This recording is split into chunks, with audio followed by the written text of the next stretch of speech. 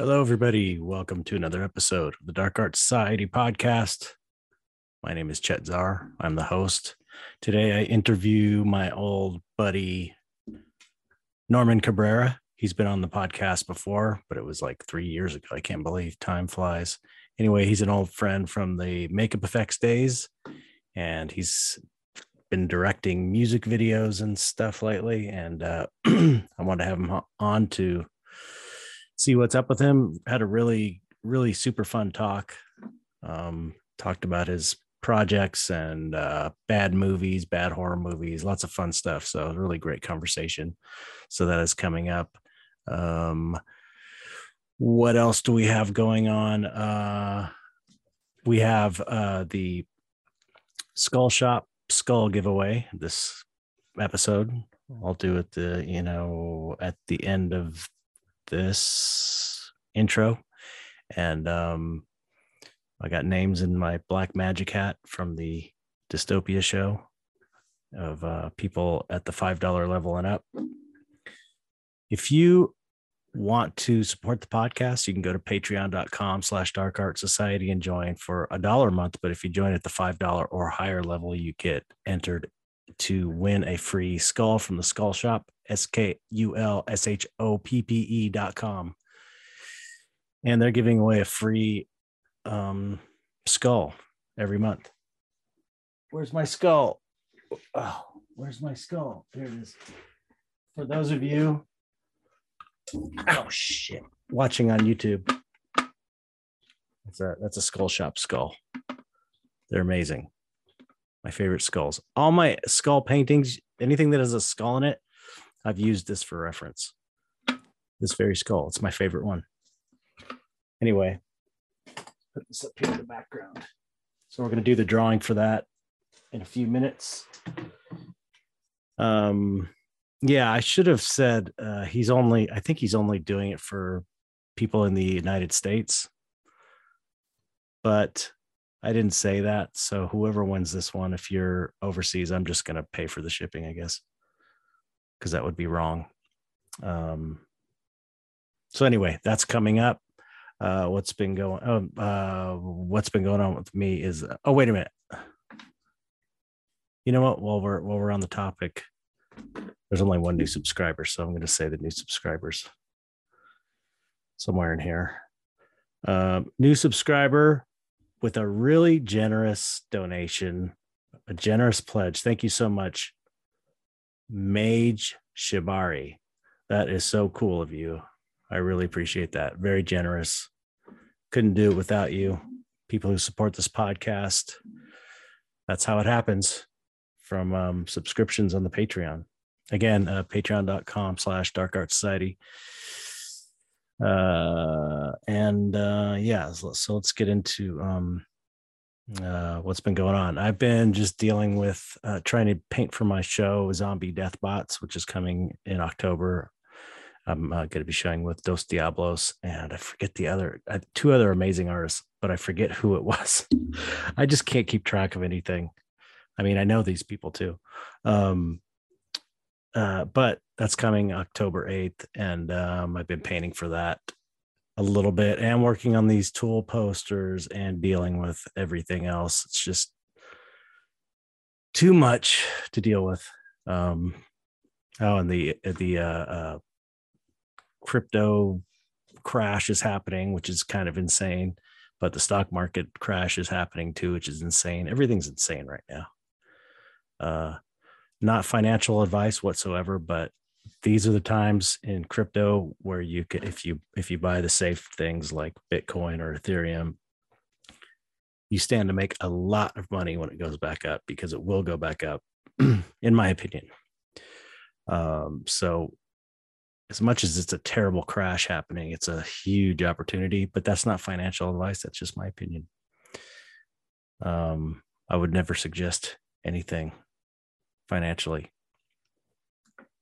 but that's what I'm going to say on it. So that's been going on. Just everything is so crazy right now. Don't worry though. I hope people aren't too stressed. I mean, I'm feeling the negative vibe myself. And we're going to all get through this. This stuff happens in cycles. You're here for a reason, so don't sweat it. Sometimes you just got to persevere and get through it, and we'll all make it. And we have the community to support each other. So reach out if you're feeling bummed about things. That's what it's there for. We have another sponsor too. Let me read this sponsor ad, and then we'll get on to this skull shop drawing. Okay, so Beautiful Bazaar. Y'all know Beautiful Bazaar, an amazing art magazine, dark art magazine, really, I think. But they cover different types of art, but they show a lot of dark stuff in it. And it's really the only game in town for dark art. Really amazing magazine. Anyway, they're sponsoring the show for like a month. So I'm going to read this advertisement for them because they're awesome and they support. So anyway, it's a great opportunity, really, too. It's the Beautiful Bazaar Art Prize 2022. It's the International Beautiful Bazaar Art Prize 2022 is now open for entries. It's an annual non-acquisitive art prize celebrating diversity and excellence in the representational visual arts. This international prize is open to artists in any country, covers all static mediums, traditional art medium, digital art medium, and photographic media. All styles from realism to hyperrealism to dark art, pop surrealism, and lowbrow. There's over $57,000 in cash and prizes to be won, as well as global exposure. And they do have big exposure too. They've got quite a few followers on social media, and they post a lot. So, and the chance to exhibit at Modern Eden Gallery in San Francisco, which is super cool. The grand prize winner will receive $13,500 in cash alongside a host of other prizes. There are also a host of prizes for second and third prize winners in each category. It's worth noting that the Beautiful Bazaar team look at every entry. It's the best way to get your work in front of them, including the editor-in-chief herself. On top of that, the 110 finalists will be automatically entered in the People's Choice Award, where the general public will vote on who they want to win. So that's 2 chances to be a winner. So for more information regarding award categories, list of prizes, how to enter, visit www.beautifulbazaarartprize.art. That's www.beautifulbazaarartprize.art. It's easy to enter. Just enter best work from your existing portfolio. There's no need to even create new work. And the sponsors of that, let me see, I've got a new list of sponsors that's easier to read. Let's see. Their Beautiful Bazaar Art Prize is proudly sponsored by Gold Art Prize sponsors Raymar, Imprint, iCanvas, Yasha Young Projects, and ArtStation. Silver Art Prize sponsors Smart School, Poets Artists, Digital Printmaker, and Rosemary Brushes. So let's see. Entries close July 17th at midnight Los Angeles time. So be sure to enter before then. And Beautiful Bazaar Art Prize.art and beautifulbazaar.net are the websites. And that's it. So I've wanted to enter this contest many times myself. Actually, I've told them I'm going to enter this time, and I never do because I'm always too busy. But if I had time, I would absolutely do it because that's not chump change, and it is a really good opportunity. So they're a great magazine. I wouldn't be taking their advertising money if I didn't think they were a cool magazine. So that's that. Okay. And now let's do the drawing from Skull Shop, our other sponsor. Okay. Now, if you're watching this on YouTube, this is my Black Magic hat created by Todd Waters for the Dystopia show. This is Black Magic's hat. See the little glowing cross. And in here, you can see I've got all the names of people at the $5 tier and above the Dark Art Society Patreon. So I'm just going to reach in. I'm not going to look. and I'm just going to grab one. I got it. Okay. This person wins a skull. This is the first skull winner from the Skull Shop. Jennifer Steck. Jennifer STEC. All right, Jennifer, you won a skull from the Skull Shop. So I will email you and talk to Kyle at Skull Shop, and we'll get that skull out to you. Wow, that was exciting. That was the first time we ever did that. Very cool. Okay, anyway, let's get on with the interview. It's a great one. Very fun. Norman's a great guy. You'll love him. Yeah, so here we go. Norman Cabrera. Hope you enjoy it.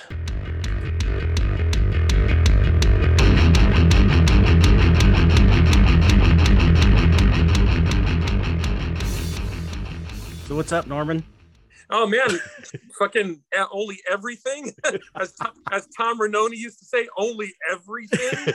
You know, our good pal. You know, it's good to see you. It's been a long time. Been a while. It's been like how many? It's been like a couple of years since you were on the podcast, I think, or like 3 years or something.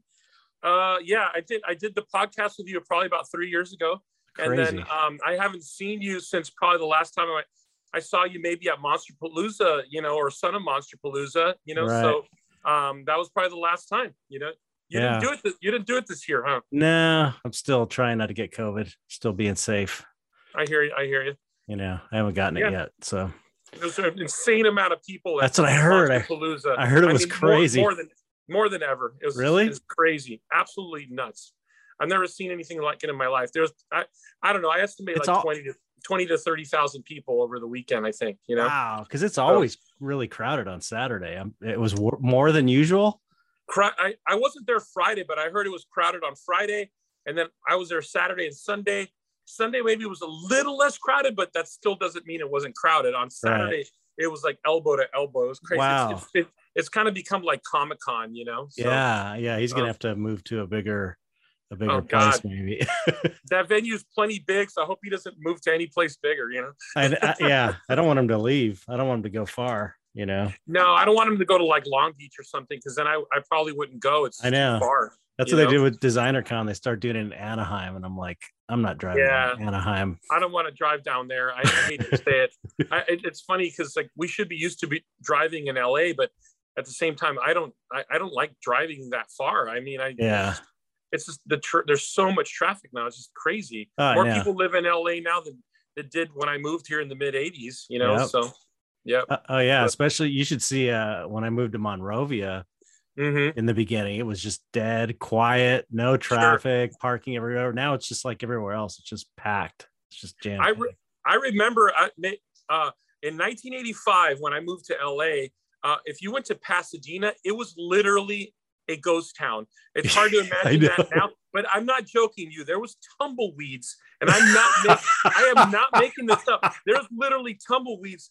I mean, it was like you couldn't rent that area for a dime. I mean, you could rent that area for a dime, and now it's just like one of the most expensive properties in Los Angeles. But I am not joking. There was a couple of crummy little thrift shops and kind of oddball stuff there, and there was literally a tumbleweed rolling down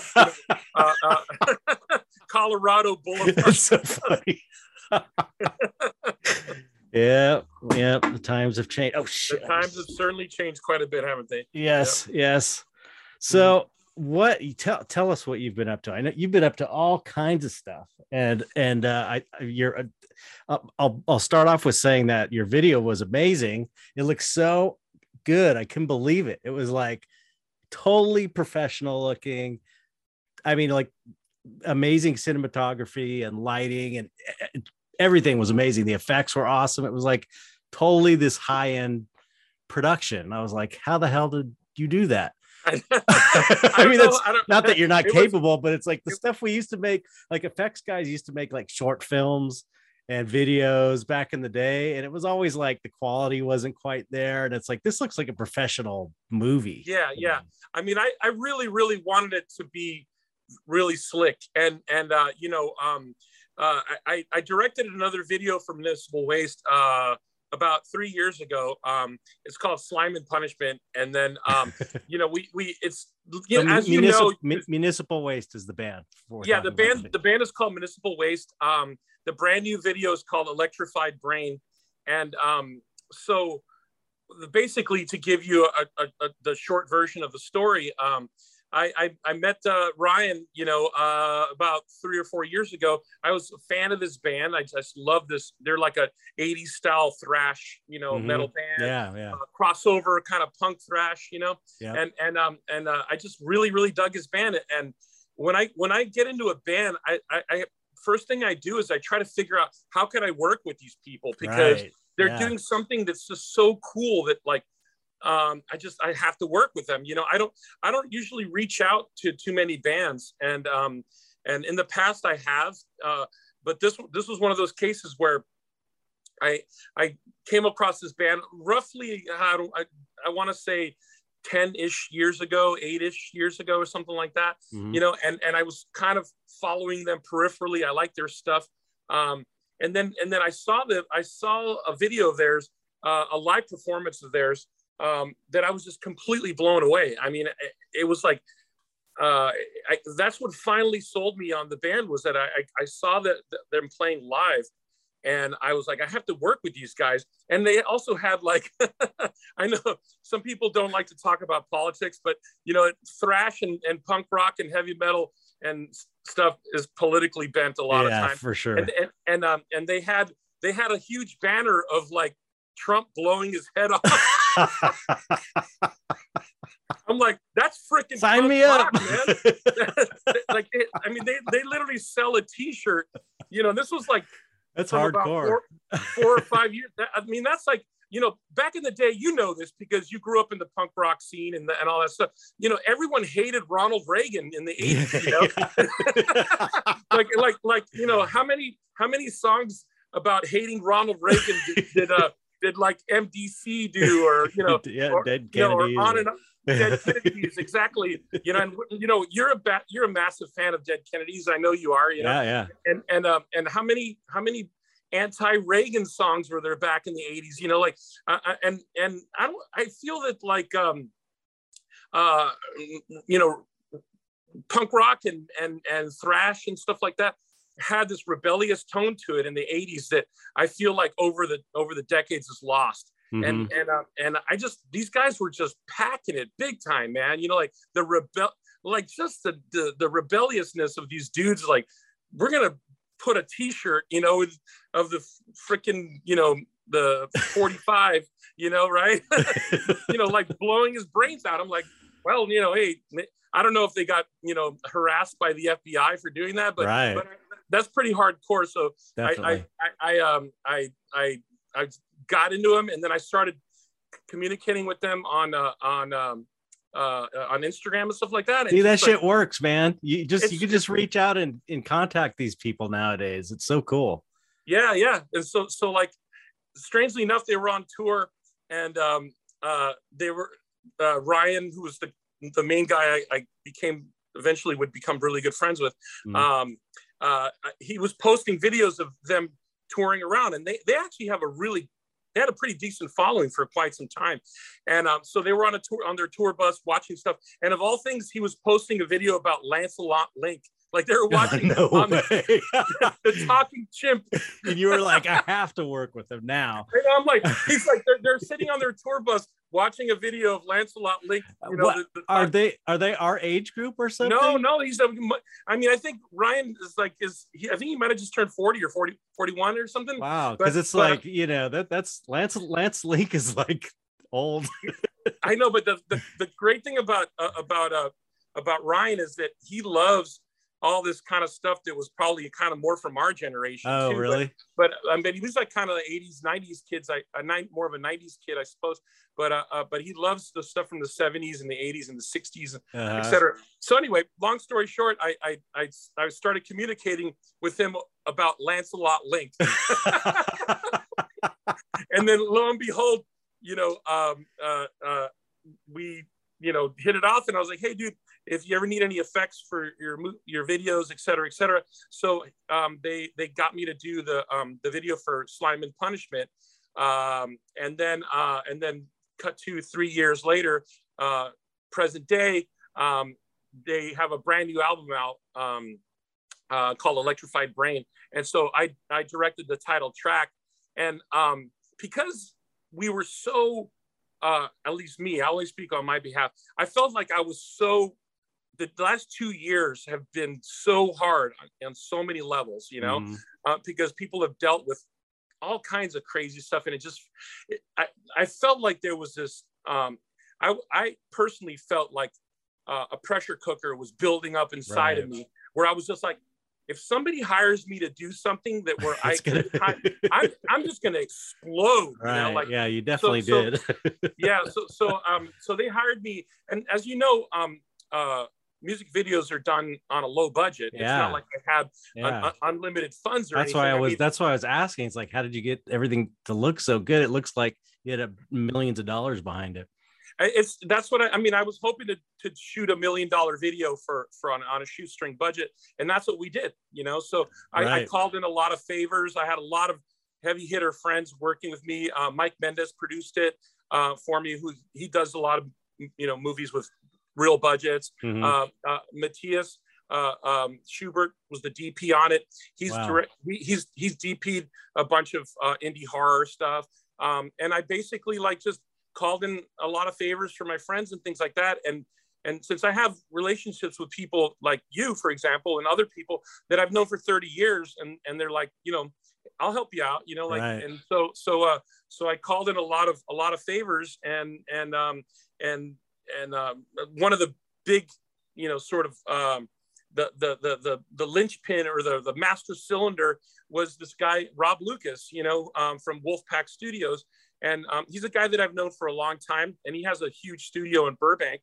And he's like, "Come shoot at my studio," you know. And I'm like, wow, you know. I mean, I couldn't necessarily afford to shoot with his full rate at his studio, but you know, he's just like came through like, and he's a big metalhead guy, and he's loved Municipal Waste, and he's like, "Nah, I just want to work on something cool," you know. Everyone was primed to work on really cool stuff. And then on the effects end of it, I had this younger kid, 22 years old, Noah Rivers, and he's the kid in the video, but he's also like this up and coming makeup effects guy who I met. And the guy was like so into it. Like, he's like, "What do you want me to make? You want to make a melting head? Sure, make a melting head." You want to make this, that, and the other thing, you know, like, "Oh yeah, what else? You know, Electrified Brain." Sure. And he was down for it. It was like, it had that energy of like from when we were kids. I know, that's what I'm thinking. It's like, just think if you were 22 years old and you met this old dude making this cool video, and he was like, "What do you want to make?" How excited we would be to do something like that. You know what I mean? Oh yeah. I mean, like, when I started when I was 20 with Rick Baker, and we worked crazy hours. I mean, we were, and just having, I didn't want to go home. Yeah, you know? Like, right. I was just like, I don't want to go home. I was, 20 years old. I had moved here from Florida, to make monsters for the movies. I was working for my hero, Rick Baker. And like, I didn't want to go home. I mean, going home to sleep was irrelevant when you're 20 years old, and it's like, even if you were working on a project underneath your desk, you pulled it out and you worked on it, I mean, we did this crazy all weekender thing where we were working on Harry and the Hendersons, and this is my first music video experience. It was for Twisted Sister, No way. Yeah. Which one? Cruelty, oh, be really? cruel to your school, it's like, so I was probably 21 or 22, and this is like 1988, 89, something like that. And so I was working with Howard Berger, who now has K&B, and he knew Tom Savini. He had just worked on Day of the Dead. And so Tom got hired to do the effects for this Twisted Sister video. And so I was working with Howard on Harry and the Hendersons, and Howard was like, "Do you want to work on a Twisted Sister video and do some zombie makeups with appliances from Day of the Dead?" And I'm like, is this a trick question? Of course. We pulled this crazy weekender thing where we were working all week at Rick's on Harry, and then on Friday or Saturday morning we drove out to Monrovia or wherever the heck it was. It was a high school they were shooting the video at, and we literally worked Saturdays into Sunday without taking a break, and into Sunday night. And I drove back from Monrovia and went to work at Rick's, and so did Howard for that matter. Wow. We were just bleary eyed, and Rick looks, Rick's looking at us and he's like, what's going on with you guys? Did you guys, what were you doing all weekend? And we're like, well, we worked on this music video for Twisted Sister. And he's like, you bastards. He goes, don't ever come in here tired again. I mean, he didn't really say exactly like that, but that's my impression of it. That's hilarious. But when you're, like I said, when you're 21 years old, you can do crazy stuff like that. Yeah. And I remember those days where you'd go and work on just some personal project of someone's that you're helping out, and you have to work all night and you're driving home. It's like, and almost falling asleep at the wheel, but you're just like, you put these hours in like it's nothing. And then it's like, it was kind of crazy when I think about it. Like, I mean, it's kind of dangerous. Too. Yeah, I know, but I can't tell you how many times I drove home from something like that, just being so tired that I like started falling asleep. It's actually really fucked up. Oh yeah, no, that drive, I remember getting in my car from the video shoot, and then I literally drove from the set to Rick's, which we started at 8 o'clock or 9 o'clock in the morning, and I literally drove to his shop. And I remember putting the key into the ignition and suddenly being at Rick's house, or I'm sorry, at Rick's shop, and not knowing what happened. Yeah. The second I put the ignition in, I know. To the time that I got to his shop. I mean, yeah, it was crazy. I've experienced that also. I didn't know that. So the Twisted Sister video shot in Monrovia, huh? Yeah, it was.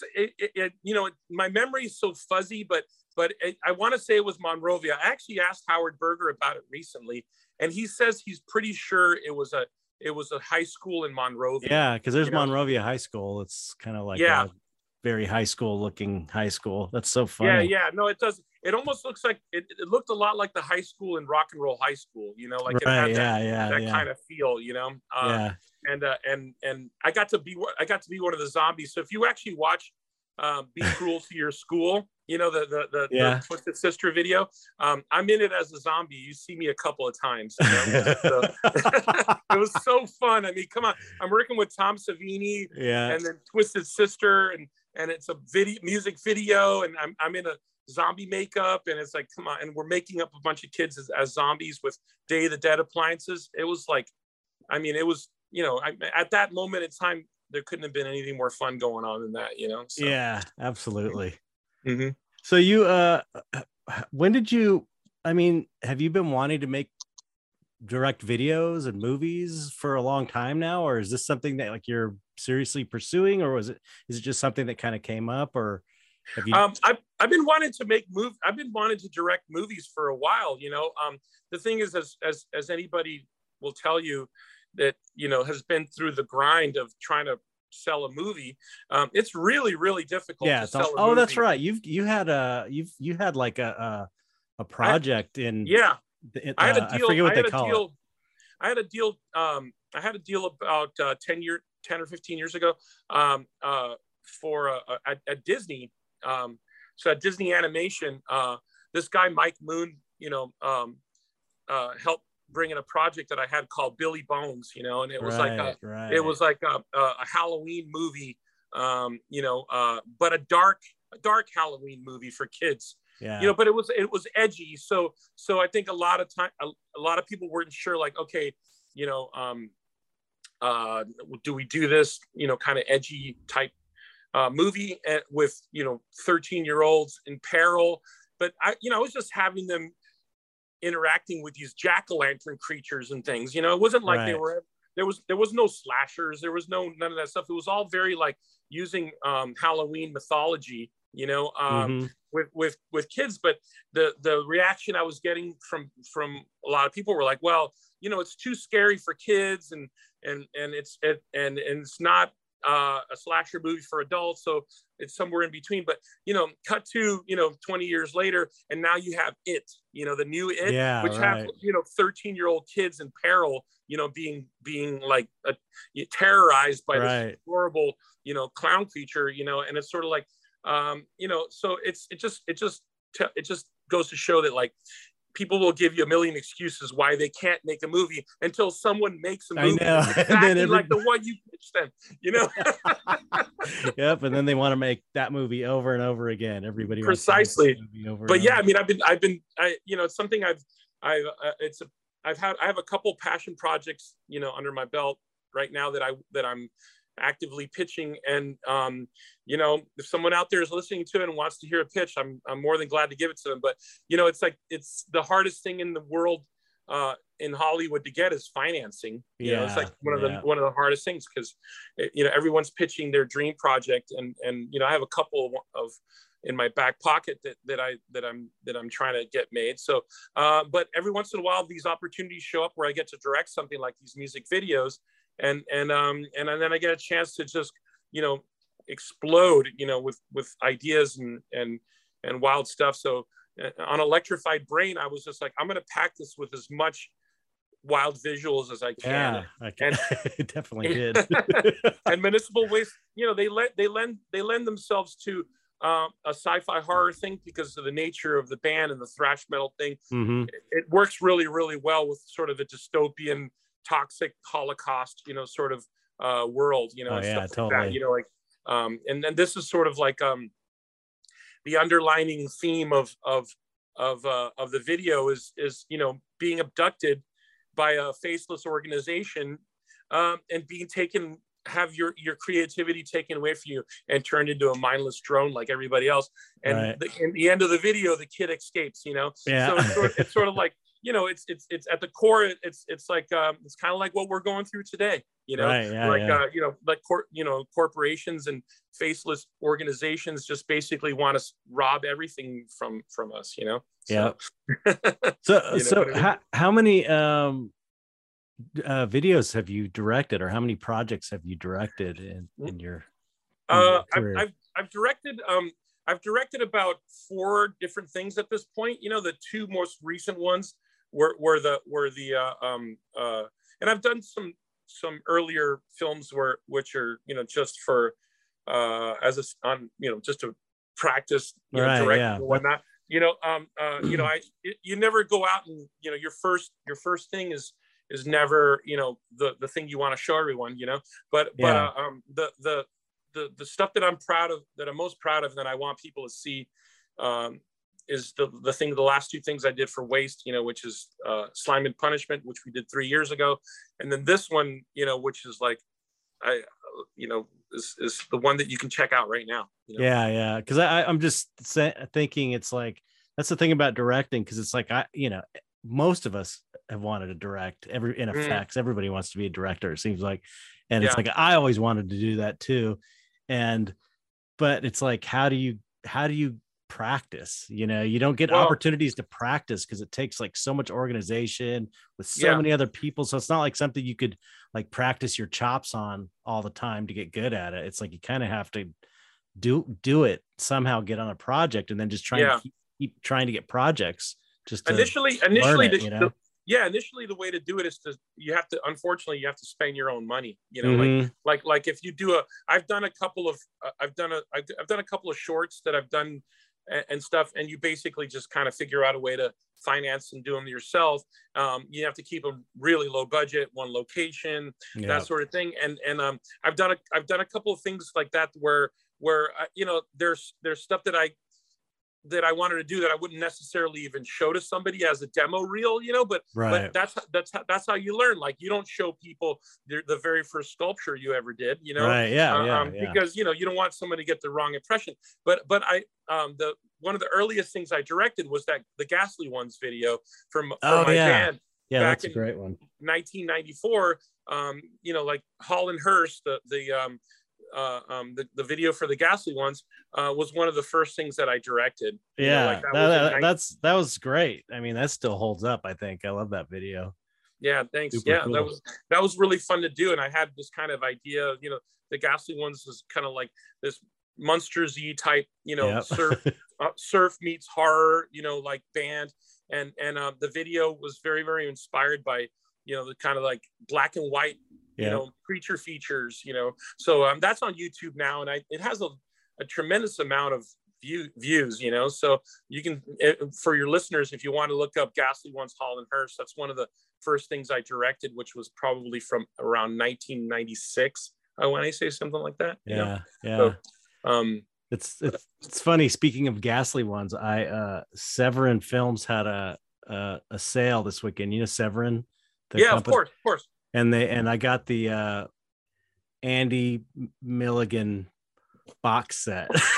Oh my god! Because they had it on half price this weekend on Saturday. Worst movies of all time. The other one I got from them was the Al Adamson box set collection. Oh yeah, Al is actually a slightly better filmmaker, but not by really much. Yeah. but the Ghastly Ones is from an Andy Milligan. That's an Andy Milligan film, right? Yeah, that's where we got the name from. I just love the trashiness of a band being called the Ghastly Ones, and it's based on this really trashy movie from the 60s. And it's the movie is virtually unwatchable because Andy Milligan was this dude from Long Island, or Staten Island. And he got all his eccentric theater friends, from Staten Island, to shoot movies with him, and he just used a 16 millimeter documentary camera where the eye hole is different from where the lens is. It's not an SLR, it's not a single lens read. So his compositions are off because he's looking through here, and and the camera lens is here. So everyone's talking, and the dialogue is like, so anyway, what do you think, Fred? It's like. And then they would use he was trying to shoot these Victorian period horror films, but you see like power lines in the background. I mean, but if you like trash, I mean, which I love trash movies. I mean, yeah, me too. Sometimes trashy movies are more fun,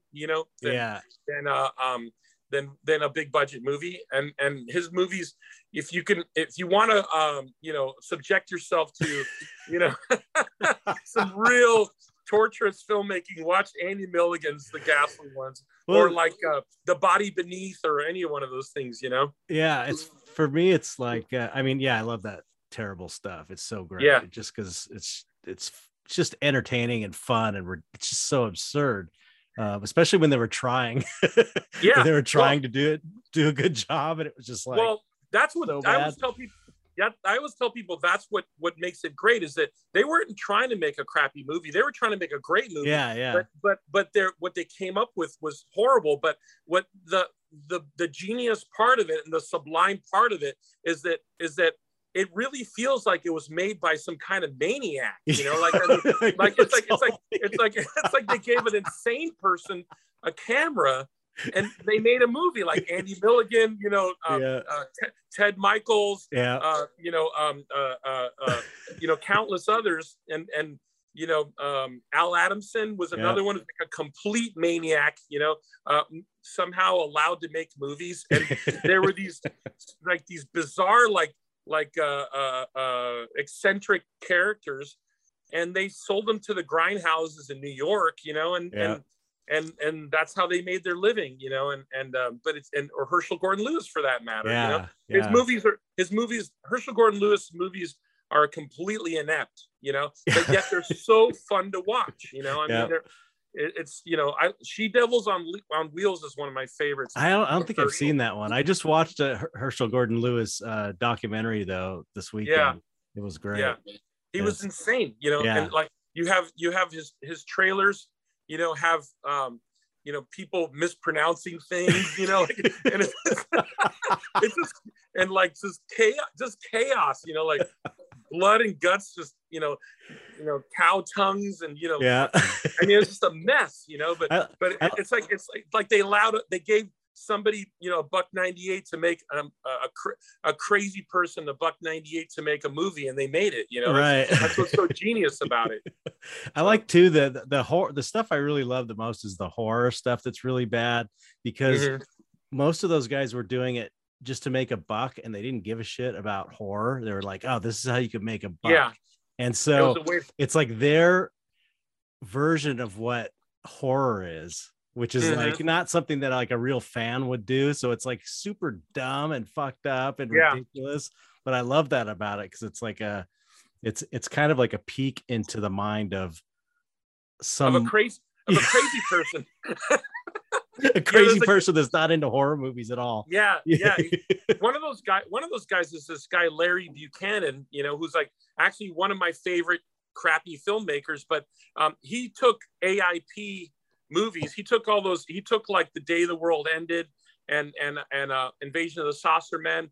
He turned them into, without even trying to get the rights to the script even, I mean, he literally was just like, he took The Day the World Ended, which has that Paul Blaisdell creature in it and stuff, and he remade it as a movie called In the Year 2889, and he would shoot him really low budget, and he's one of my favorite filmmakers because this guy had the balls to just straight up just like take AIP movies and remake them without asking for credits, without asking for permission to rewrite the script. I mean, it was just like, and then he had his monsters were just creatures with greasy green makeup on and ping pong ball eyes and stuff. I mean, Curse of the Swamp Creature is one of my favorites too.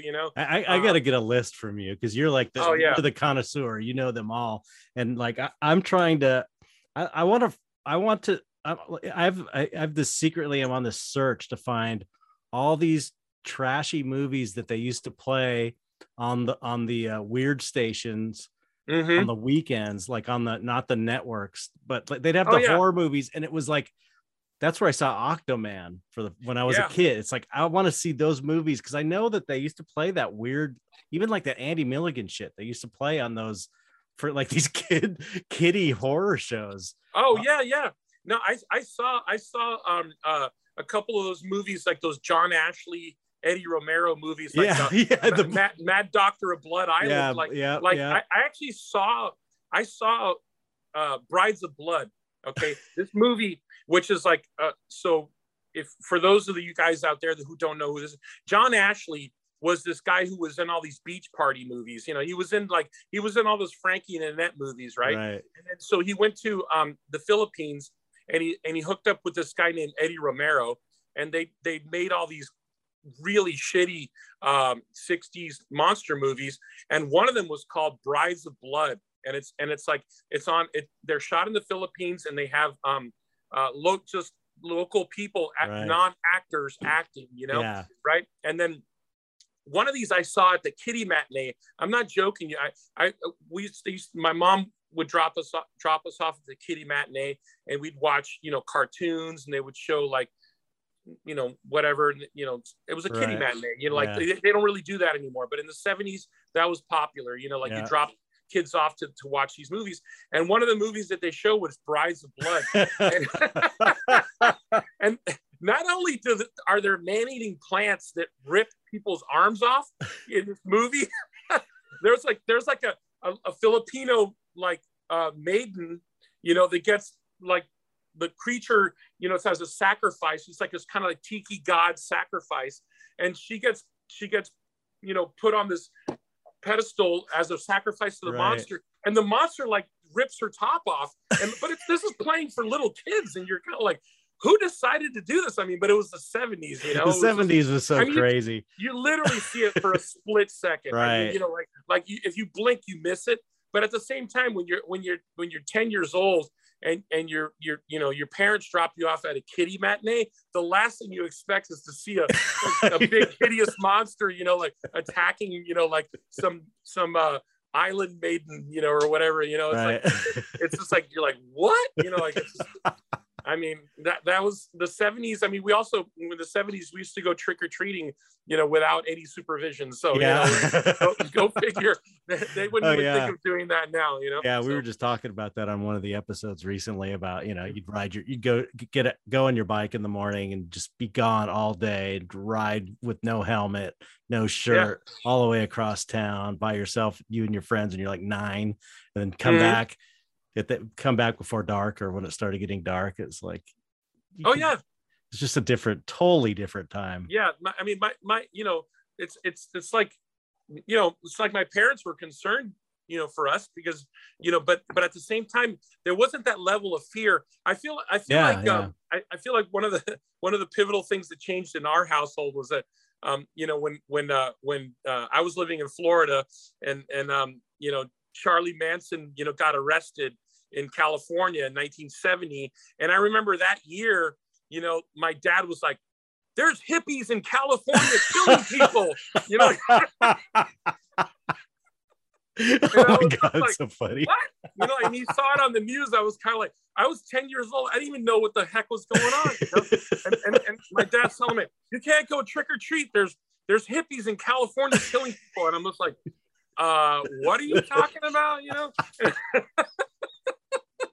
But it's still like one of my favorite memories from when I was a kid. It's like, it's just too funny. But I mean, and then it only stoked my my desire to like kind of seek out weird stuff. Honestly, it's like your dad tries to terrorize you into thinking something is really scary, but and then you're like, but at the same time, when you're a kid, you're like, wow, now I need to know what the hell. Exactly. Now I didn't even know what this was until you told me about it. So it's like his plan backfired. Yeah. The other thing I think about a lot is that we were influenced by these terrible, trashy, weird ass movies. And when we were kids, I mean, I know for me, and it probably is this way for you, you're not concerned about reality or if something is realistic. No. It's like you just accept it for what it is, and it's just this weird fucked up thing, and that just goes in your brain, and then it comes out as we grow up and become artists. That's an influence. That's like one of the primary influences, and it's like, but we're artists, and if we're good artists, we have like good taste and stuff now as far as what we want to create. So we would never make a piece of shit like that, but that piece of shit influences the good art that we make now. So it's almost like, for me, I feel like those influences are so strong in me. I want to elevate them to how they made me feel when I was a kid watching them, taking this low thing and then like elevating it into a painting or a fine art piece or whatever, Yeah, I mean? That's actually an excellent analogy, an excellent assessment. Like you're trying to filter that feeling that you got from something that was like, really low budget, really rickety or really weird, and you kind of you're pining away for that feeling that you got from that really strange thing that you saw when you're a kid. I mean, you summed it up perfectly. I mean, and I can't get it anymore. It's like I want to get it again. It's like, but those days are gone. You can't have that experience anymore. You have to. It's like, and I'm sure you're the same way. It's like you're always searching for that in a movie, even in a really good movie. You still want that feeling that it gave you. Absolutely. Right? I mean, it's like one of the most elusive feelings there is that like you're pining away for that feeling of that weird sensation you got as a kid from watching, Brides of Blood or something like that, or something, even weirder than that. I have a memory. One of my earliest memories was when I was a kid. So when I just started to kind of, I was just like every other kid that you just listen to whatever was on the radio, I'm talking when I was like eight or before I was 10 years old. You just listen to, like, if they played ABBA on the radio, you listen to that. If they played whatever, Hooked on a Feeling, or like whatever, like those kind of songs, those 70s things. And I didn't really have a really strong understanding of what was cool or what was not cool. Right. Yeah. And then then I met this kid in school. His name was Richard. This is when I was 10 years old. It's really one of early memory. And this kid, his brother was much older, and his brother had the room with like the black light paintings and the lava lamps and like Alice Cooper records and all that kind of stuff. And I remember going into this kid Richard's brother's room, and I was looking around, and I was kind of, and again, I'm like maybe 9, 10 years old, you know. I'm looking around, I'm like, whoa, man. I mean, my memory, his walls were painted black, you know, and you know, and he had like Alice Cooper posters. Yeah, on the and that walls, was so like, scary. It was all scary back then for us, like, you know. Yeah, like a dragon and a freaking like the zodiac sign, and you know, like all this stuff like that, and like incense was burning in there, like patchouli or something, and he was playing like Alice Cooper, like I'm 18 or something, right? You know? And I was kind of like, I really shouldn't be in here. I know, you know. You know, I mean, it was, at first you're just like terrified about it. Yeah. But then at the same time, you're like, for whatever reason, you get later on or shortly thereafter, you start to realize this is the stuff that I like. I mean, I used to love to go to Spencer's Gifts, and we had a place in Florida called the Barefoot Mailman that always had the black light posters. Yeah. They had the Don Post masks, they had the Be Something Studios masks and all that stuff, and that stuff was just like so, instrumental in my early, desire to seek out this stuff, and it's still to this day, it's like something like you're pining away for it, somehow. It's like those what are those terrible masks, the really bad ones that like the Topstone mask. Topstone. It's like the Topstone mask, so bad, but there's just some kind of like magic connection there when you see them now. It's like it takes you back. They used to sell those Topstone masks in the 70s. They still carried them at Kmart. Oh, really? Like the place where we, in South Florida, and Kmart, they had them out here in LA too. But when I was a kid, if you went to go buy something, like my mom, bought all her, like now Target is like the bigger place to go to. But in the 70s, my memory was Kmart, right?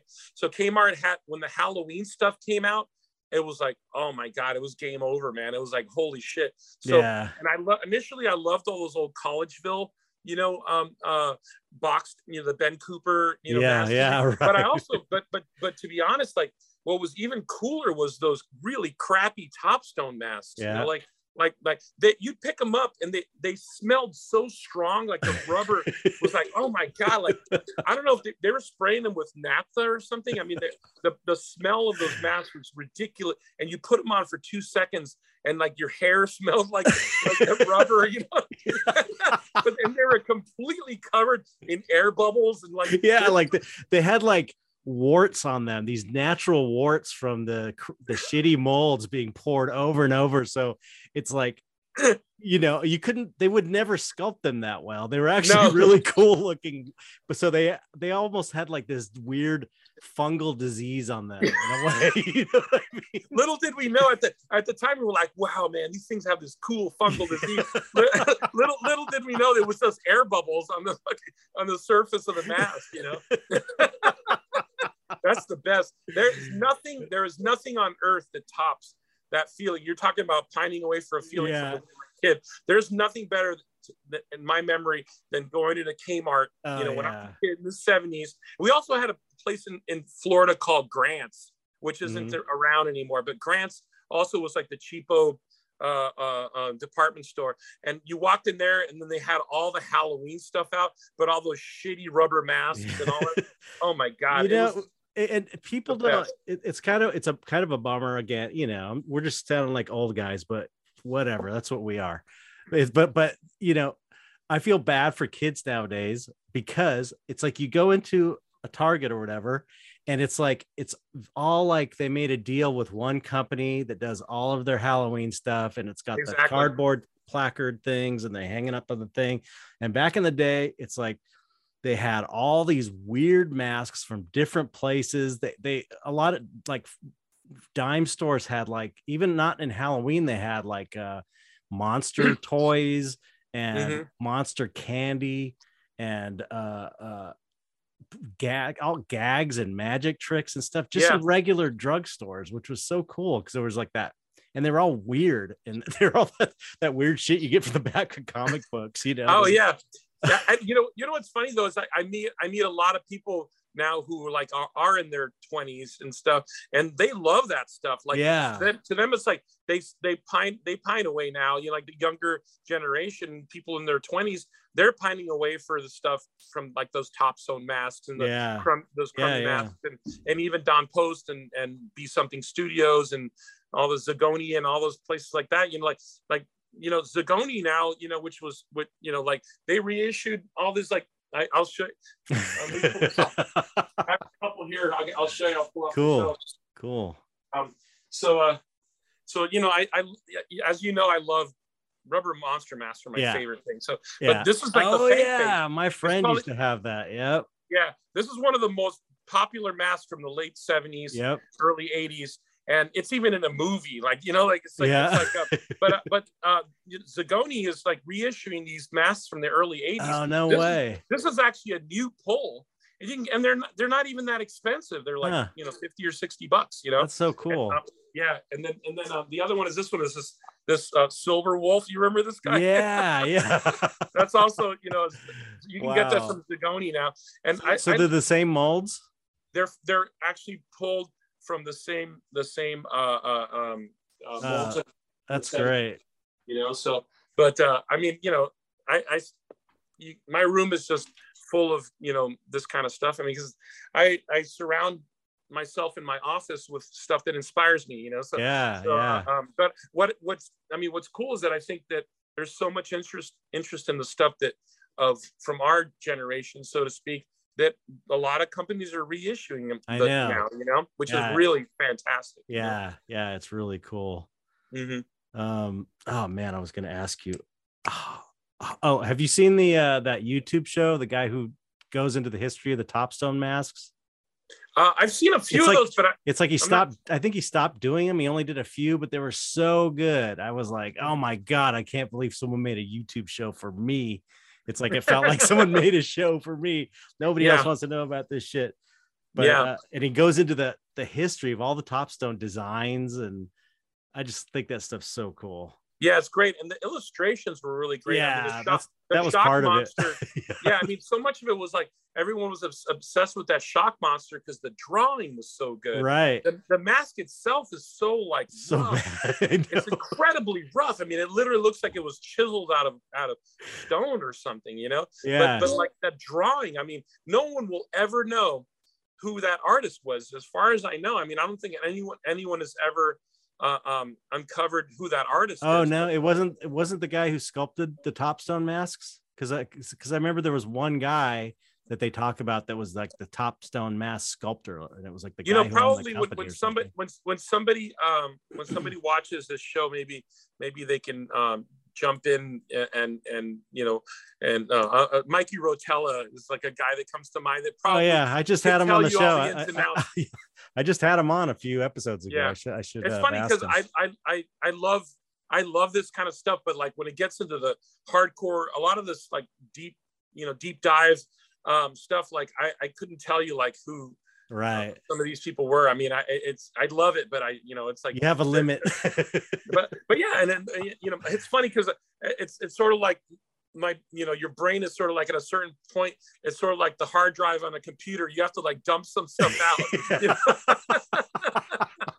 Completely. Yeah. That's what it feels like with me. So some of the stuff is like, it's weird. I have complete recall for certain things, and then certain things it just, you know, my hard drive just, you know, ejects that disk out, you know? Yeah. So. Yeah. I was just thinking about that, how I get like songs stuck in my head still for 2 days, and they're like from the fucking 70s.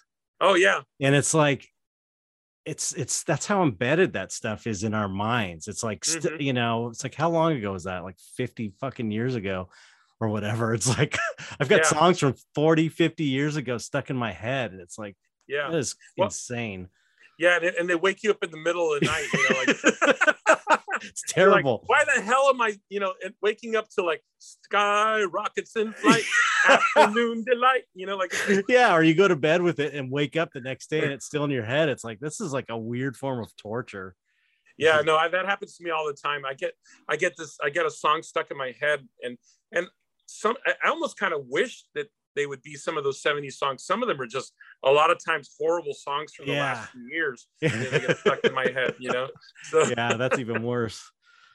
Man. But... So what's it like to have a project that you're trying to get made and pitching? That seems like it would be so nerve-wracking.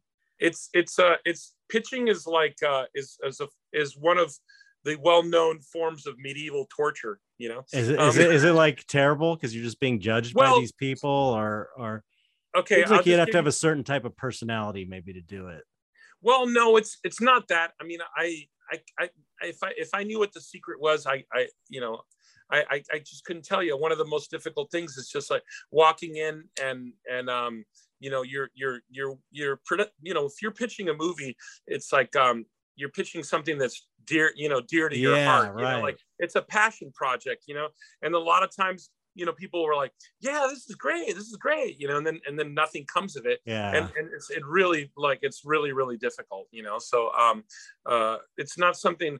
And even when I had a project, for example, optioned, at Disney. That's the word I was looking for. Optioned. You got to move. Yeah, the option. The option thing is another form of slow death. So, yeah, because it's like they from my understanding is they pay you like they pay you just to develop it on your own, and then they check in with you, and then when the option runs out, if they want to keep the option open, they'll pay you again. So you're kind of in this limbo until they decide to make a move. Yeah, more or less that's what you said. Yeah, you take a lot of internal meetings, and I know that writers, a lot of times I've talked to writers who write for Disney and stuff, and that sometimes they just do pitches just to make a buck, even like because they need to make income. Wow.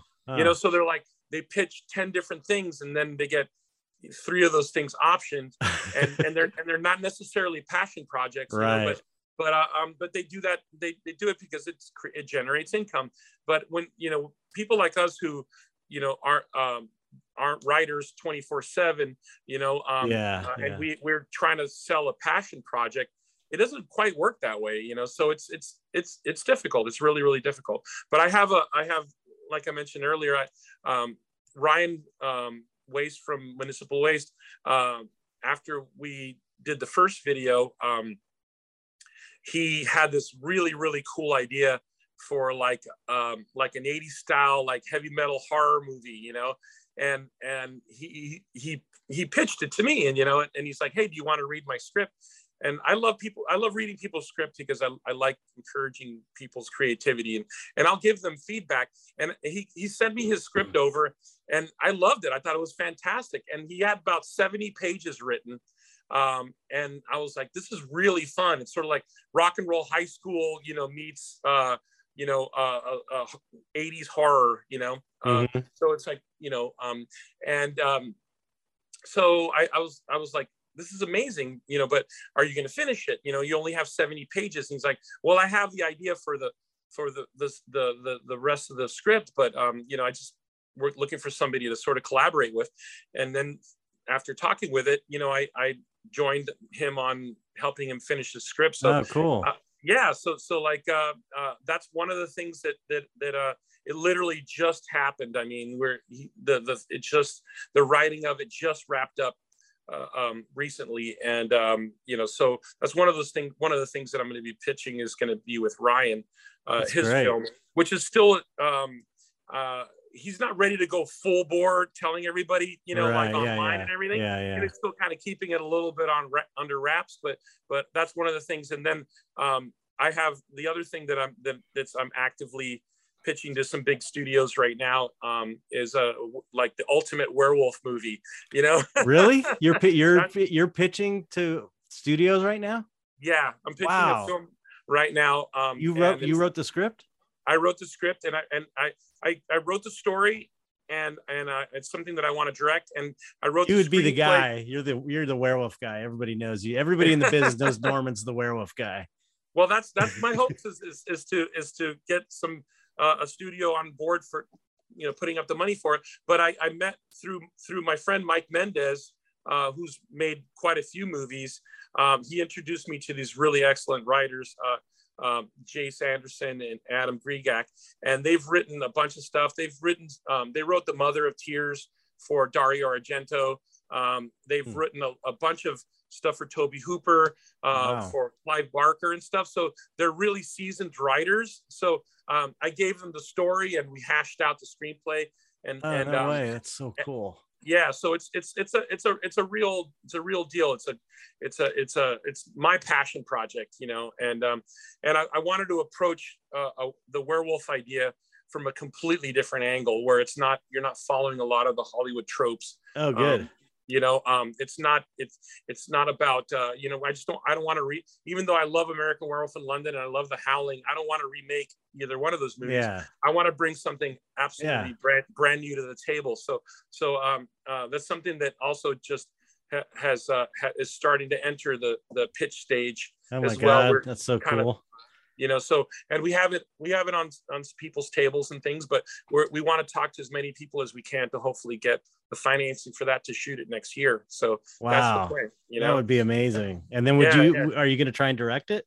That's what I want to do. I want to direct it, and then obviously create the effects for it, and stuff, and I want to basically make some stuff that no one's ever seen before. I feel like the benchmark movies for the 80s, as far as werewolves were concerned, were American Werewolf and The Howling, but no one's ever really done anything that's taken it to the next level. Like what's the next level, and that's what I'm trying to do without copying those movies. It's not retro, it's not a rehash of things you've seen before. It's a fresh approach, That's so cool.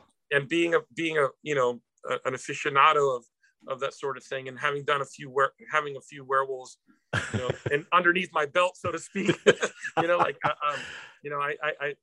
think I could bring something special to it. So. Oh yeah, for sure. So how was it working with writers? Like handing that, was it kind of like you just gave them the story and you kind of got what you got, or were you able to give input during the writing process? No, it was a very, very intense process. I mean, basically, you really, really have to dissect the story, Right. What I did was I wrote a lengthy treatment of what I wanted to do, what I wanted to accomplish with the story.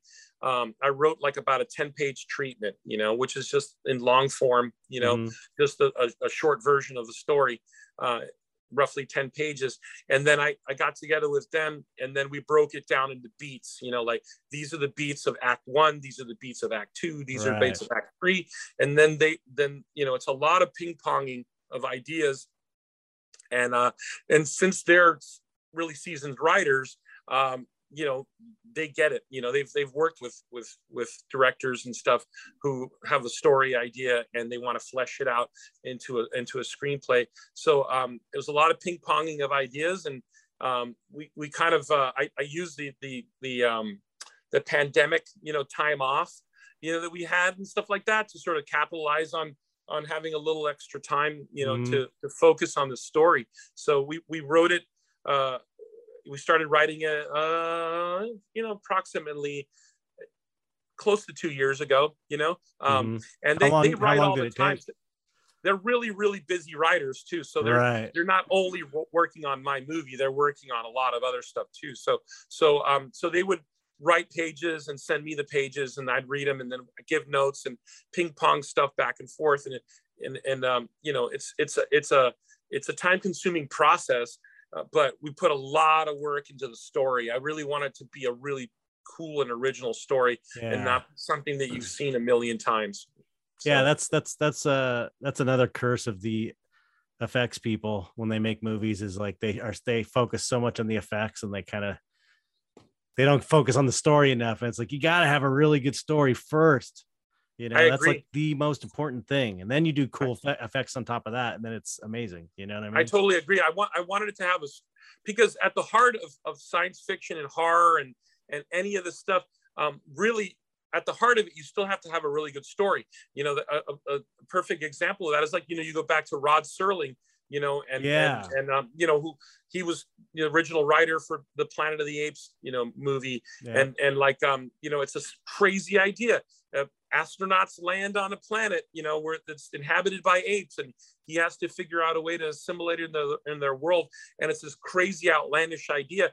But at the core of it, there's this like a human story there about like, we're gonna kill this freaking planet, you know, like it's like it has a you know, it has a strong base to things that are relevant to people, you know, it still has to have at the core of it a strong story, you know, and somebody like a Rod Serling would take a fantasy, and they did that in Twilight Zone all the time.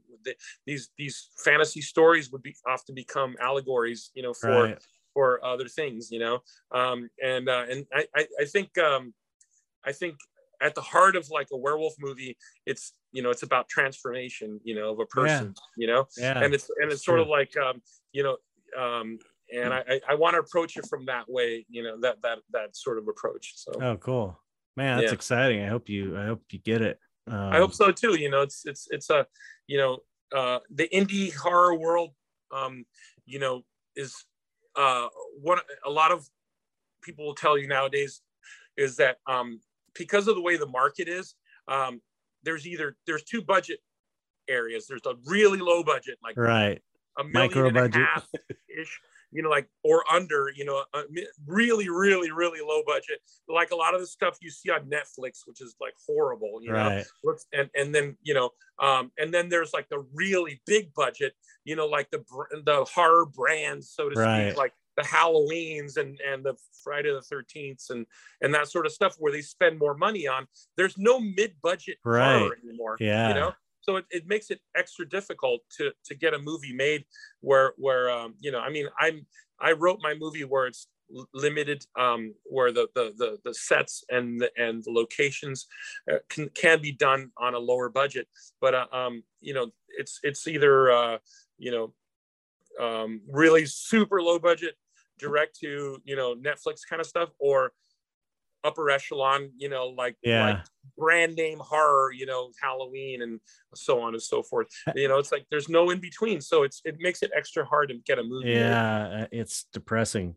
Have you thought of like the crowdfunding approach and doing it yourself? Or it's not off the table, you know. I want to try to find some traditional funding first, but it's not off the table. The crowdfunding, it seems to me with the crowdfunding, there seems to be a cap on what you can get for a feature. It'd have to be even lower than low.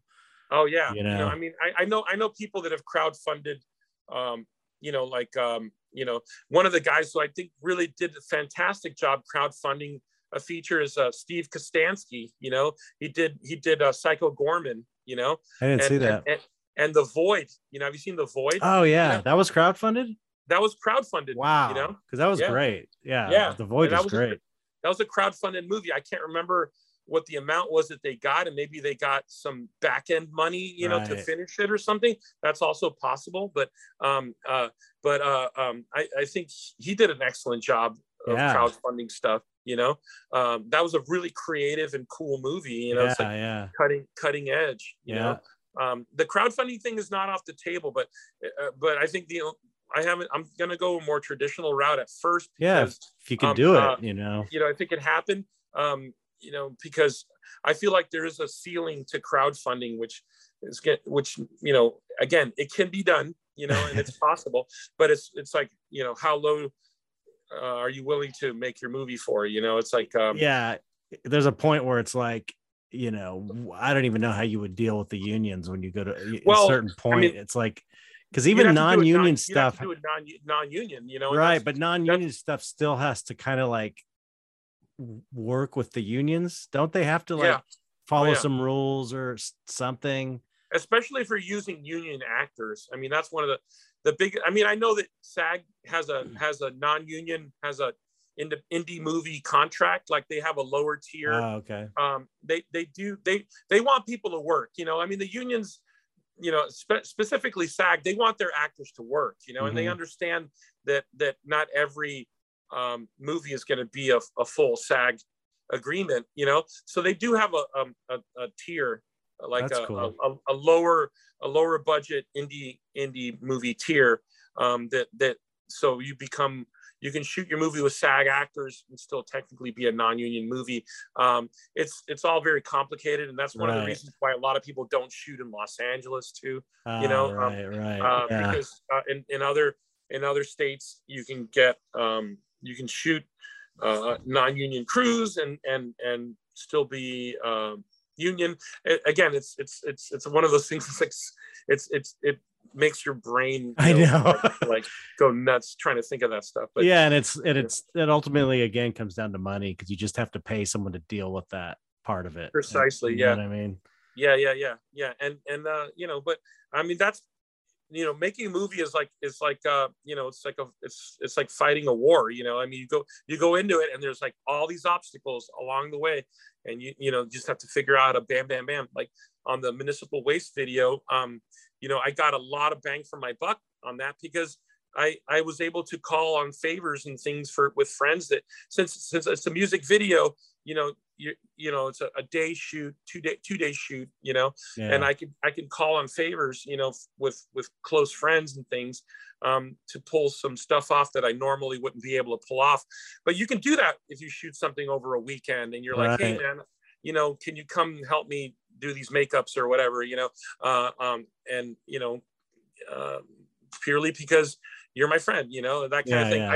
I do favors for people all the time, and it's all about reciprocating favors for people, because you're friends with people for decades, and you know, I'm happy to return favors for people. But if you're doing that for a 1 day or 2 days, it's possible. But if you're on a 20-day shoot, it's not so easy to ask for favors. Right, that's true. You know, so you have to take all of that into consideration. You know, it's a lot. Yeah. You know? Yeah. So do you like? It's a dumb question, but I mean, what's it like to be behind the camera directing something? Is it super fun, or is it like super stressful, or is it creative? It's all of the above. I mean, it's stressful because, you know, everyone is kind of looking towards you for an answer, you know, about everything, you know. So, and I mean, you're wearing multiple caps all day long, and especially like on a low budget movie, when a low budget movie or a low budget video, you don't have a lot of buffers, you know, like you can't be like, I don't want to deal with this. Why don't you do, you know, like you don't have a lot of buffers. So you're basically answering a lot of questions and things, and it taxes your brain. I mean, a lot. But that said, and I'll tell you this with utmost honesty and sincerity, when you're standing and looking at that monitor, you know, and you're watching something that's being shot, that's like, it's something that, you know, was an idea that stemmed from your brain originally, and now you're getting all these amazing people, like a cool DP and cool actors, in this case a band, and somebody built this bitchin' set, and somebody did this and somebody did that, and it's all coming together and it's all jiving. It's literally one of the coolest feelings on earth. And it's like, I bet. I mean, it's a direct transferal of like a dream that you have in your head, like seeing it physically. you're like, you know, you do these amazing, really rich and textured paintings with all this depth, you know. Like imagine taking that and then suddenly filming it with a sky. Believe me, I know. I think about it all the time. Yeah, I mean, if suddenly one is, and your paintings have so much life and so much depth and so much character, and all the sky and all the textures and the things in the background, and the buildings and the structures and the castles and the characters, it's like, imagine you have all of that, and now it's alive, it's 3D, it's going all the way back, and there's a whole environment, there's a whole world behind it, and it's moving, and people are interacting. Yeah, it sounds amazing. It sounds amazing. I've dreamt of it for so long. It's like it is like a dream come true to be totally sincere and honest about it, because it's a direct transferal of, painting is, or sculpting, or whatever you do, art. It's a transferal from what's in your brain to clay, or what's in your brain to canvas. But then suddenly making a movie, it's what's in your brain to like a whole world where there's people interacting. Other artists are contributing to what you're doing. And it's like the most direct expression of something you could imagine. Whereas like a painting is on a flat surface. Precisely. Sculpture is, in a certain material, doesn't move or whatever, but it's like, a movie is a recreation of the idea. Yeah. It's a transference of a dream that you had, and it's now it's moving in front of you. That must be amazing. It's great. I have somebody took a candid photo of me while I was looking at the monitor when I was shooting on this thing, and I have this grin on my face, and I'm just like, wow, man. I'm like if only that, that kind of, grin was like, 24/7, like, you know what I mean? It's like, I'll probably post that photo, sometime. Oh, yeah. I have this grin on my face. It's pretty freaking funny. It's pretty extraordinary. Have you seen Love, Death and Robots on Netflix? I loved it. Yeah, so amazing. That's the cool thing about that, is that it's bringing back like the short format thing. So it's not, so it's a way of doing something that's not a full feature, but it's still really good. I love it. Yeah, I was into that stuff. I mean, do you remember Night Flight? Of course, like back in the 80s, there was Night Flight, and there was one on MTV that was called Liquid Television. Yeah. Liquid Television debuted Eon Flux. That's true. That's right. And Liquid Television was one of the things, music videos, and since we're kind of on the topic of music videos was one of those things that, like, in the 80s was a transformative thing for me, because I was so obsessed with MTV and music videos. I mean, my buddy, high school pal George, his dad was one of the first people to get MTV on the block, and like we would go after school and like watch music videos.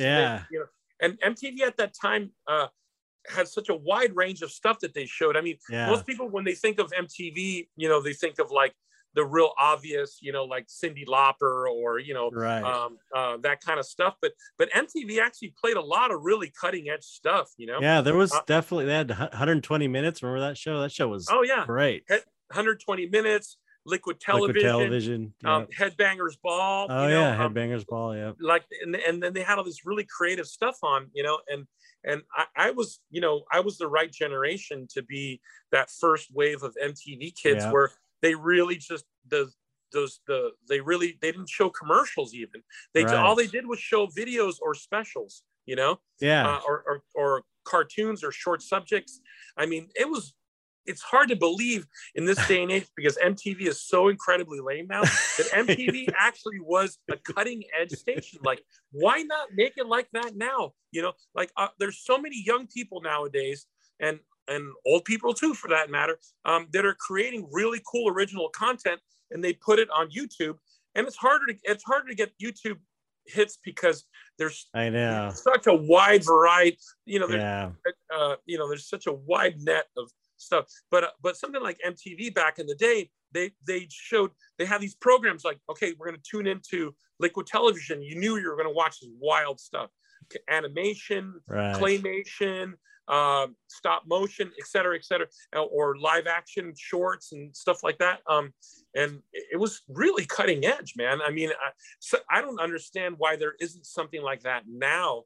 I guess because people go to YouTube and watch it for free. I mean, I don't really know. Like, why isn't there like an MTV, thing now? And then even dedicate, like, okay, these 2 hours of the day is dedicated to this style, like, okay, this 2 hours of the day is dedicated to that style of music, or something along those lines. Because it doesn't make as much money as stupid reality shows that MTV precisely have, and we sadly live in a generation, not a generation, but at a time where everything really is about capitalizing on as much money as you can, Yeah. And I don't, and I'm, look, you know me, and I'm not a pessimistic person, but we do live in an extraordinary times where really we're being milked so hard on every level, for money, like, I mean, it's crazy, like I have Amazon Prime. I pay monthly for Amazon Prime, and then you go to watch a movie and they still charge you $20. I know.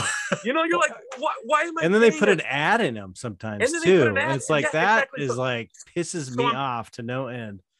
So I'm paying a service fee to Amazon Prime, is like $30 a month or whatever it is. Yeah. And then on top of that, like, we wanted to watch The Norseman, and we go to watch The Norseman, and it's like $20. I know.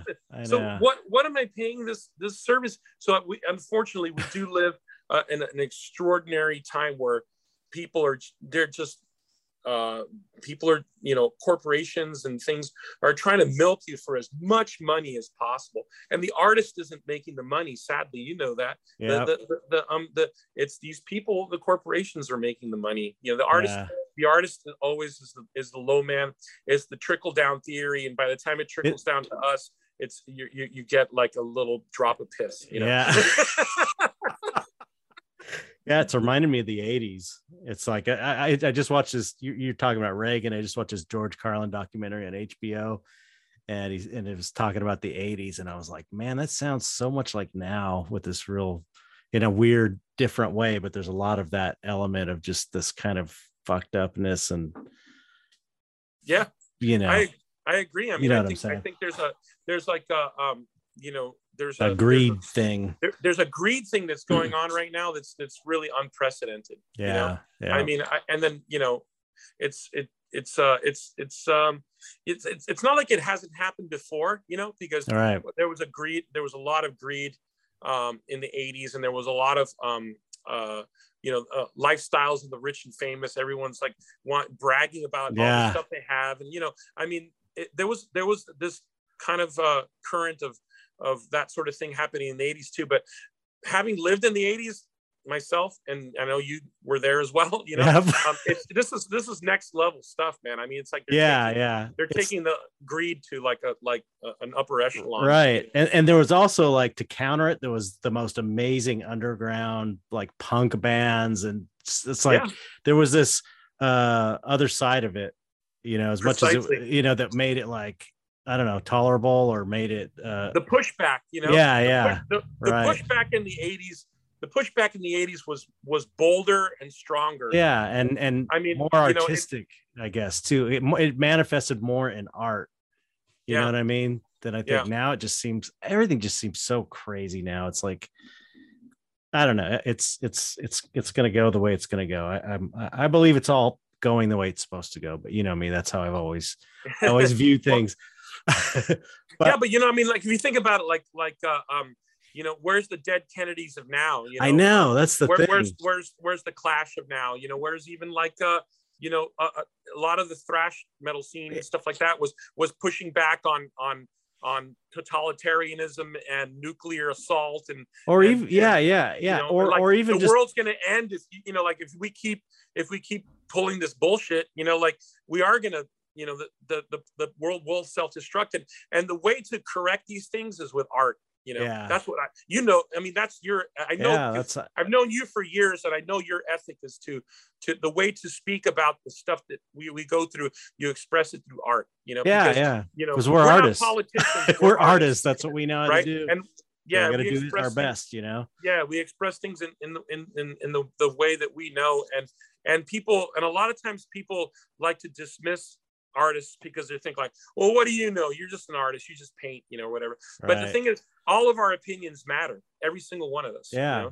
And artists often are like, telling things. It's just like, especially with like science fiction stories and stuff. They're like sending out warnings a little ahead of time. They're taking the temperature of the culture and showing it to people before they're really aware of it a lot of times.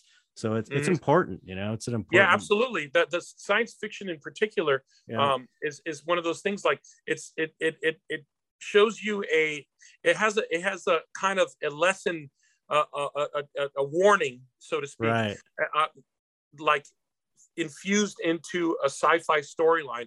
When you have movies like Omega Man, Planet of the Apes, Logan's Run, a lot of the movies that we grew up with, Demon Seed, a lot of my favorite movies, it's kind of sci-fi dystopian horror kind of stuff, even Scanners or Cronenberg movies. A lot of these movies, if they're entertaining and they're sci-fi, but they also have an undercurrent of basically making a statement about the stuff that we're happening today, but it doesn't conk you on the head with it. Exactly. It doesn't. Exactly. It's not heavy-handed. I like that. To a certain extent, I infused a little bit of that into the Electrified Brain video. It's like an artistic kid being abducted, by a faceless dystopian world, and they're going to melt his face off.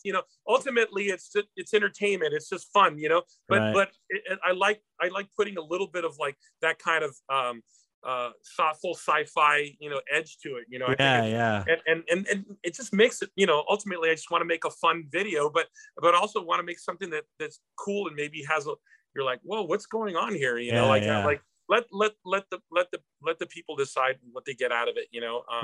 It's got that extra layer there if you're that kind of person that appreciates that. Exactly.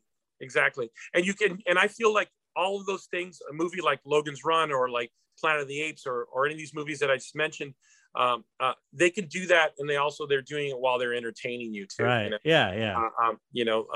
then the like you said, the punk rock from the 80s, and even like the thrash metal and some crossover punk metal stuff, that also had this sort of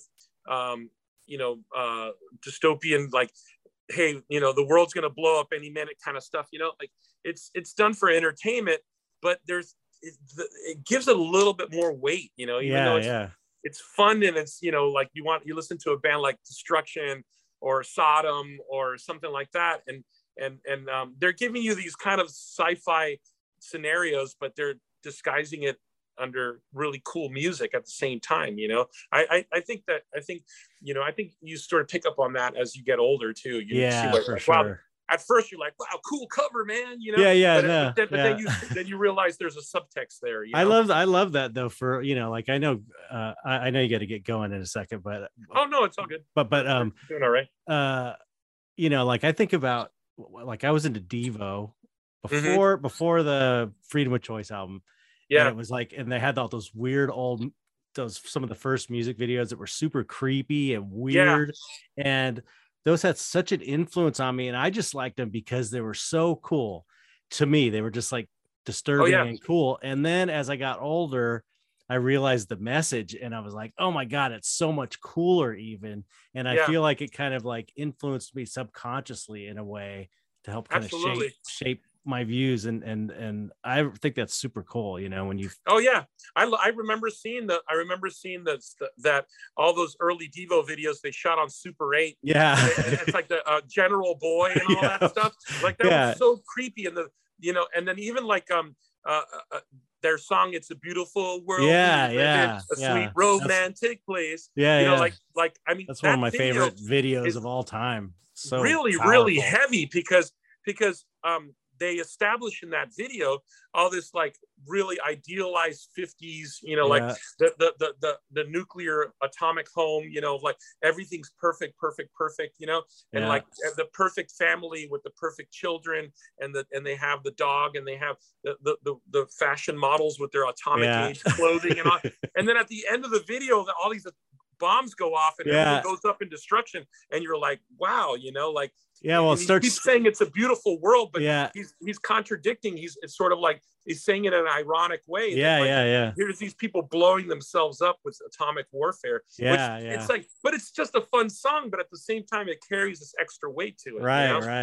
It's like it's I love that. halfway through it starts shifting, and the images are like World War II bombs going off, and then KKK people and black people getting hosed, and and then it gets more and more, and then you got starving kids, and then the nuclear bomb goes off at the end, and then that's the thing. Even in the song, it's got that subversive message, because on the very last verse, he says, they're doing the whole thing, it's a beautiful world for you, and then at the end he says, but not for me.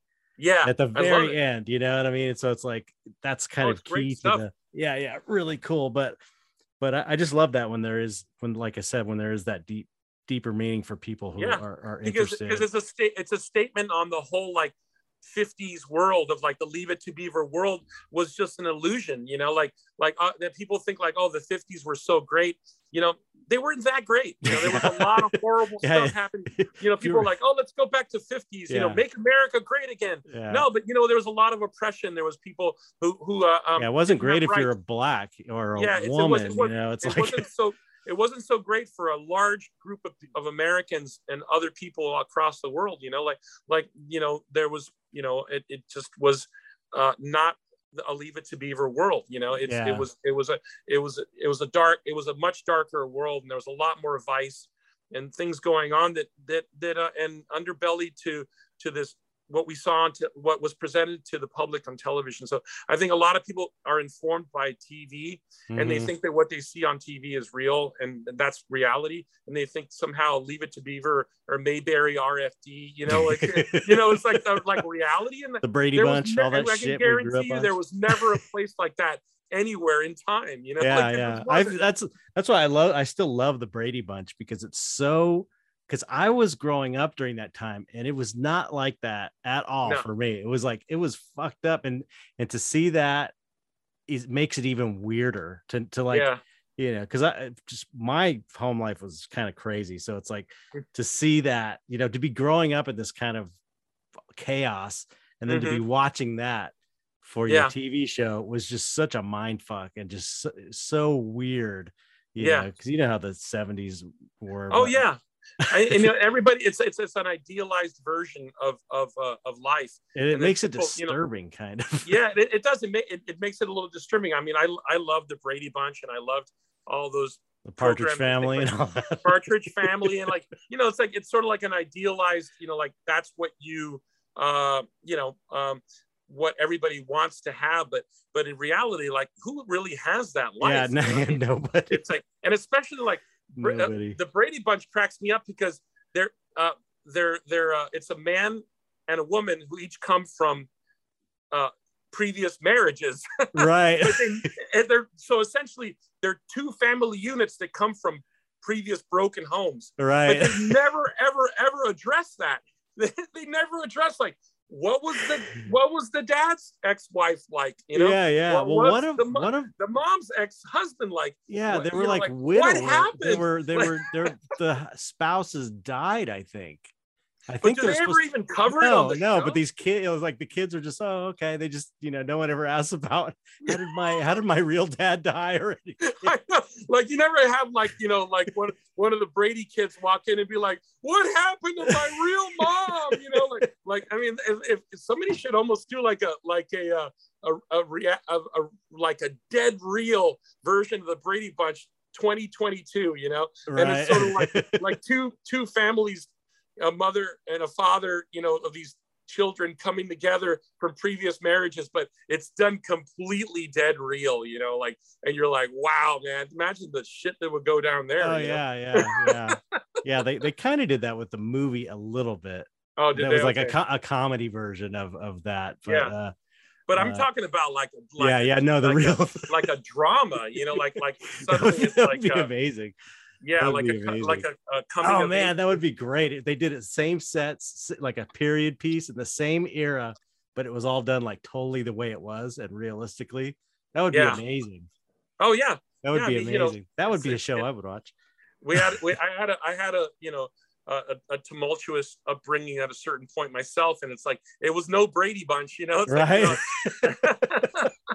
Definitely. So tell me about what's going on in the effects. Are you working like solid like you've always been in shops? Yeah, I mean it's like juggling like a bunch of stuff. I mean, at the beginning of the pandemic, you know, there was the slow period where it was like stuff was getting figured out because, you know, movies couldn't get shot, and Right. You remember driving around in LA and there would be like two people on the road and you're like, whoa, it was crazy. But then once they figured out all the protocols for set and the masking and the all that stuff, it's like stuff just exploded. I mean, it's really the busiest 2 years. I mean, I had no idea. Ping ponging like a bunch of stuff. The latest thing I have that's coming out is this Guillermo del Toro program called Cabinet of Curiosities. Oh, yeah, you worked on that? Cool. Yeah, I worked on that. So that's coming out. That's the latest big sort of movie effects thing that I was involved with, and that should be coming out soon. Oh, so, cool. How was it working with Guillermo again? He's great. I mean,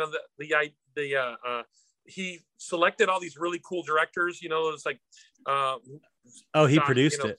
He produced it. Yeah. Right. He didn't direct it. So he picked like the top notch horror directors around, and stuff.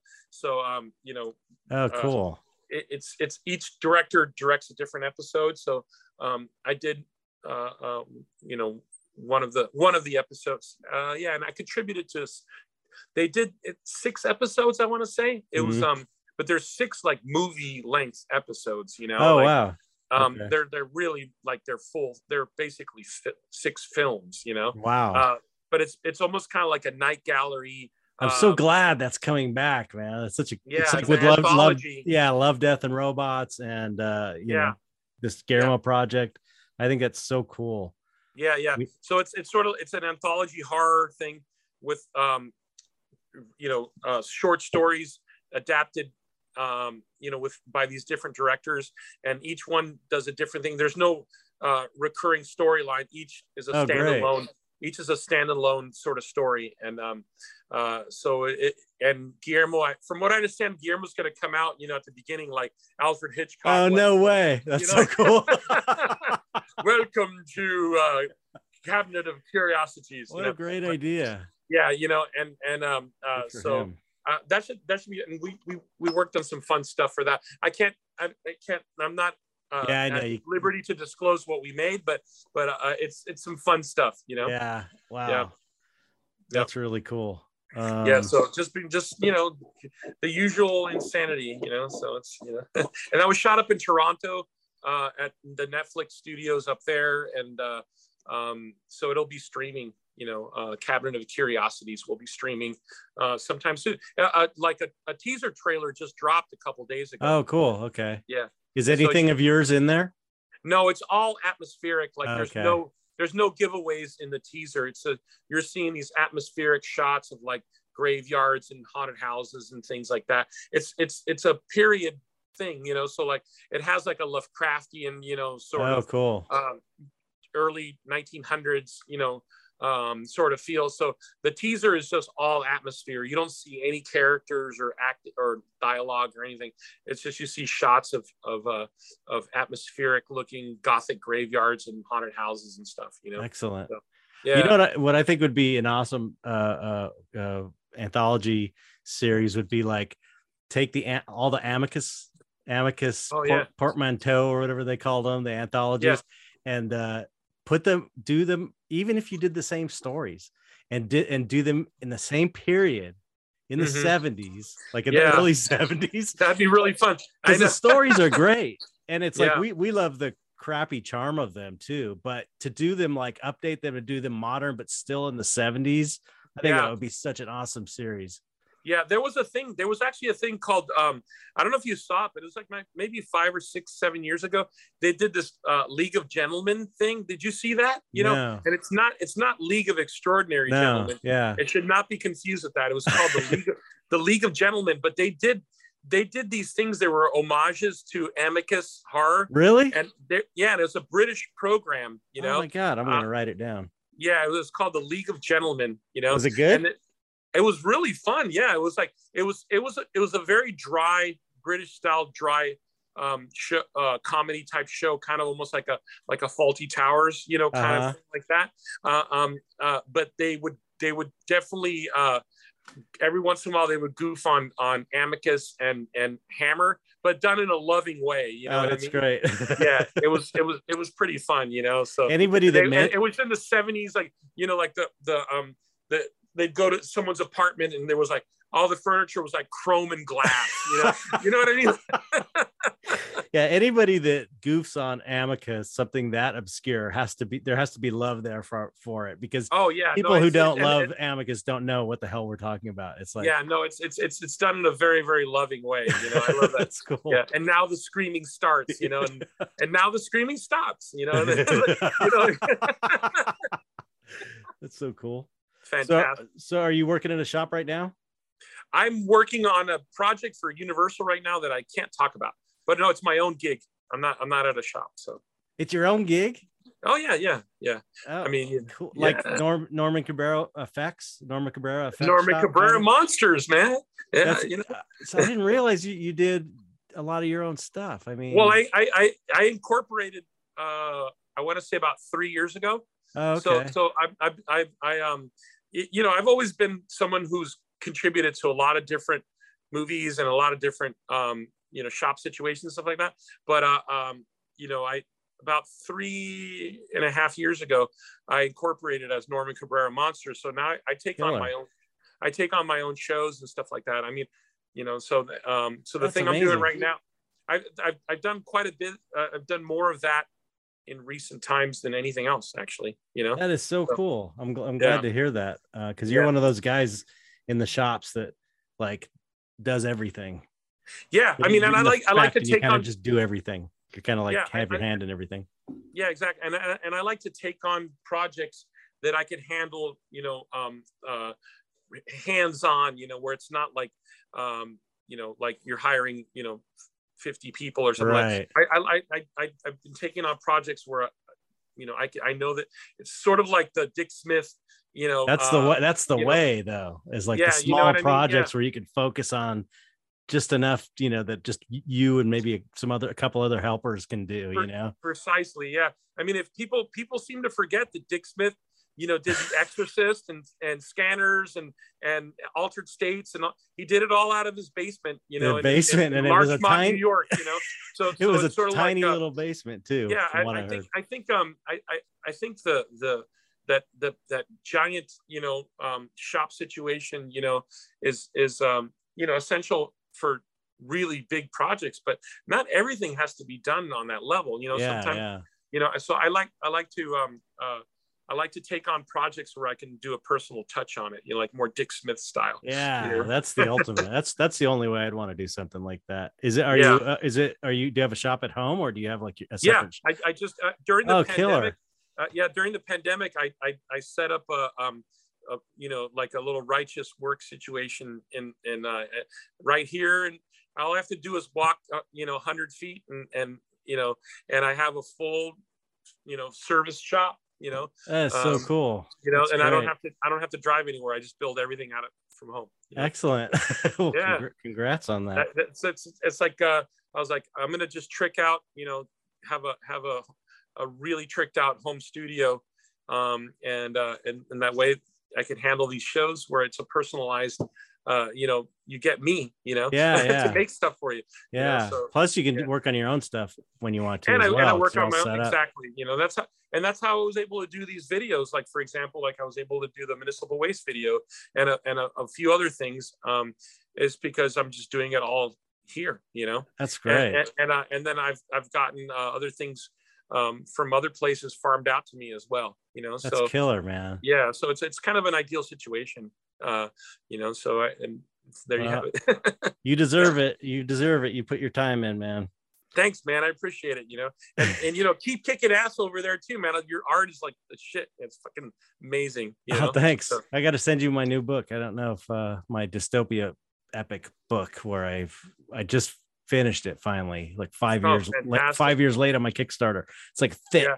It's like a dungeon master guide for all my characters and my paintings. You'll love it. You'll totally love it, dude. That's fucking awesome. I'll send you one. Are you gonna curate another art show anytime soon? It's all about COVID. I have to ask him if that's settled. We'll do it, but I don't know. I'm sort of, you know, I had to get canceled the last 2 years because of it. Yeah. Yeah, exactly. But, I'll hit you up when we do, for sure. For sure, I'd love to be involved with that. Anything that you're involved with, I'd love to be a part of. Cool. Right on, man. Well, likewise. If you ever need any monster designs, or not that you need help, but if you ever need help, hit me up. Yeah. For sure, man. Because I still do like to keep I like to keep my fingers in that for stuff I can do realistically, like designs and shit like that. Yeah, exactly. Exactly. Yeah, no, absolutely. 100%. I do miss it a bit. Well, thanks for coming on, man. It was so great catching up, and for sure. And hopefully let's not wait so long for next time. That was a little bit too long. I know. Just time flies. I didn't realize it until I thought about it. It's like 3 fucking years. No, I know. And I mean, dude, we this situation, the lockdown thing and all that stuff, between everything that's happened, it's like 2 years plus has passed us by. And I'm like, what happened in the last 2 years? I mean, it's crazy. It's just crazy. And somehow more crazy and manic than ever, I know. I thought things would be more chilled, when, at this stage of the game, but no, it's actually more crazy, I know. It just keeps getting crazier. It's absolutely something. It's building to something, but indeed. Right so cool. Well, and then anybody wants to check out your videos, your new video, it's on YouTube and it's tell me the title again.